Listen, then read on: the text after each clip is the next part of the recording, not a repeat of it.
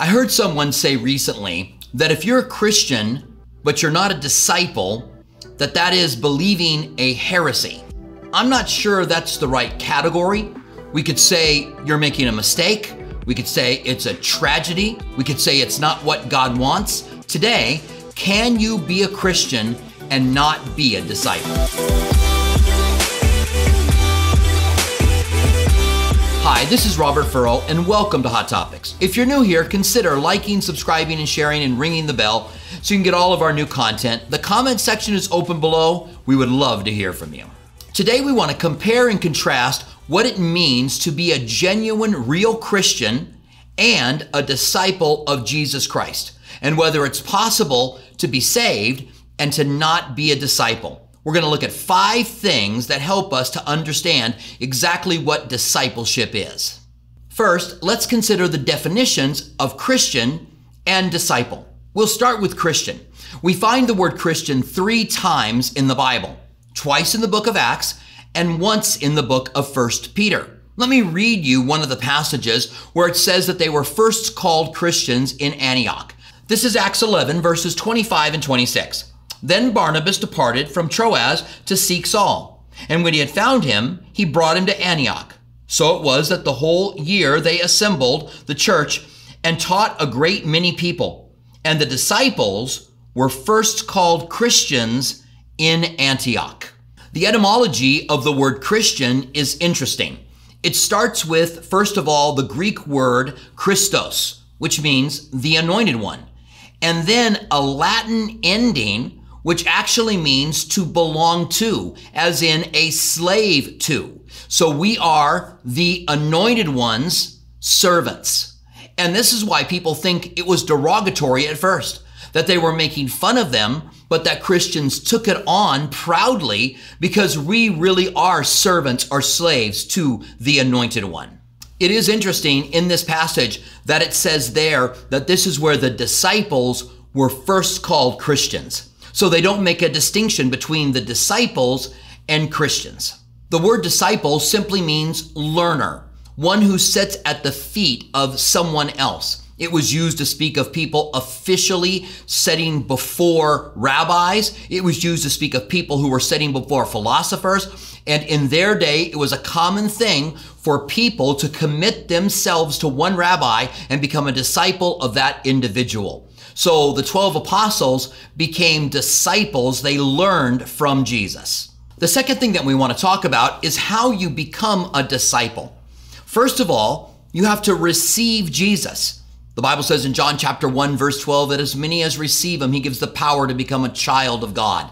And then you are transformed. And if you love him, you want to keep his commandments. And so then we begin to live the things that God has revealed in our lives. We lay down our lives, we deny ourselves, we pick up our cross, and we become disciples. The third thing that will help us understand this contrast between Christians and disciples is a passage out of 1 Corinthians chapter 3 about the rewards of Christians. That everything that we do is going to be judged, is going to be tested. Some will remain and some will be taken away. Listen to what the passage says. This is 1 Corinthians 3, 14 and 15. It says, "If anyone's work, which he has built on endures, he shall receive a reward. If anyone's work is burned, he shall suffer loss, but he himself will be saved, yet as though through fire." So there are going to be some Christians which are going to barely make it in. These are genuine Christians, but whatever they were doing for the wrong motives. And when it is judged, they do not receive their rewards. And so they're saved as if through fire. So I think it's right for us to say that if you're a believer, but you are not doing the things that Jesus said disciples needed to do, then you're not really involved in discipleship. We could say of this Christian that they were not a good Christian, they were not a good disciple, and they barely made it in. Fourth, let's look at what Jesus had to say about being a disciple. This is Luke 14, verses 26 and 27.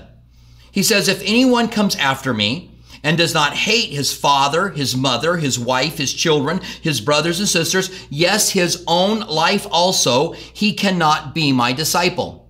This is to tell us that the greatest love that we are to have is God's love. We know that we're told above all things to have a fervent love for one another. So we know we're supposed to love our father and mother, but the love that we have for Christ is to be above everything.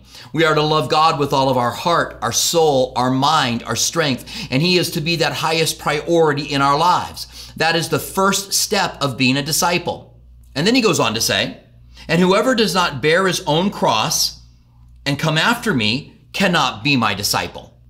To bear your cross, this is before Jesus went to the cross and it became a religious symbol. To bear your cross was to lay your life down, die to your own needs, your own desires, and live wholeheartedly for Him. That's the role of a disciple for Jesus Christ, that we lay our lives down. We don't love our own life, but we love Christ and we are committed to Him. The fifth thing, and this is important, we are told to go out in the world and make disciples. The Great Commission does not say, go out and make Christians.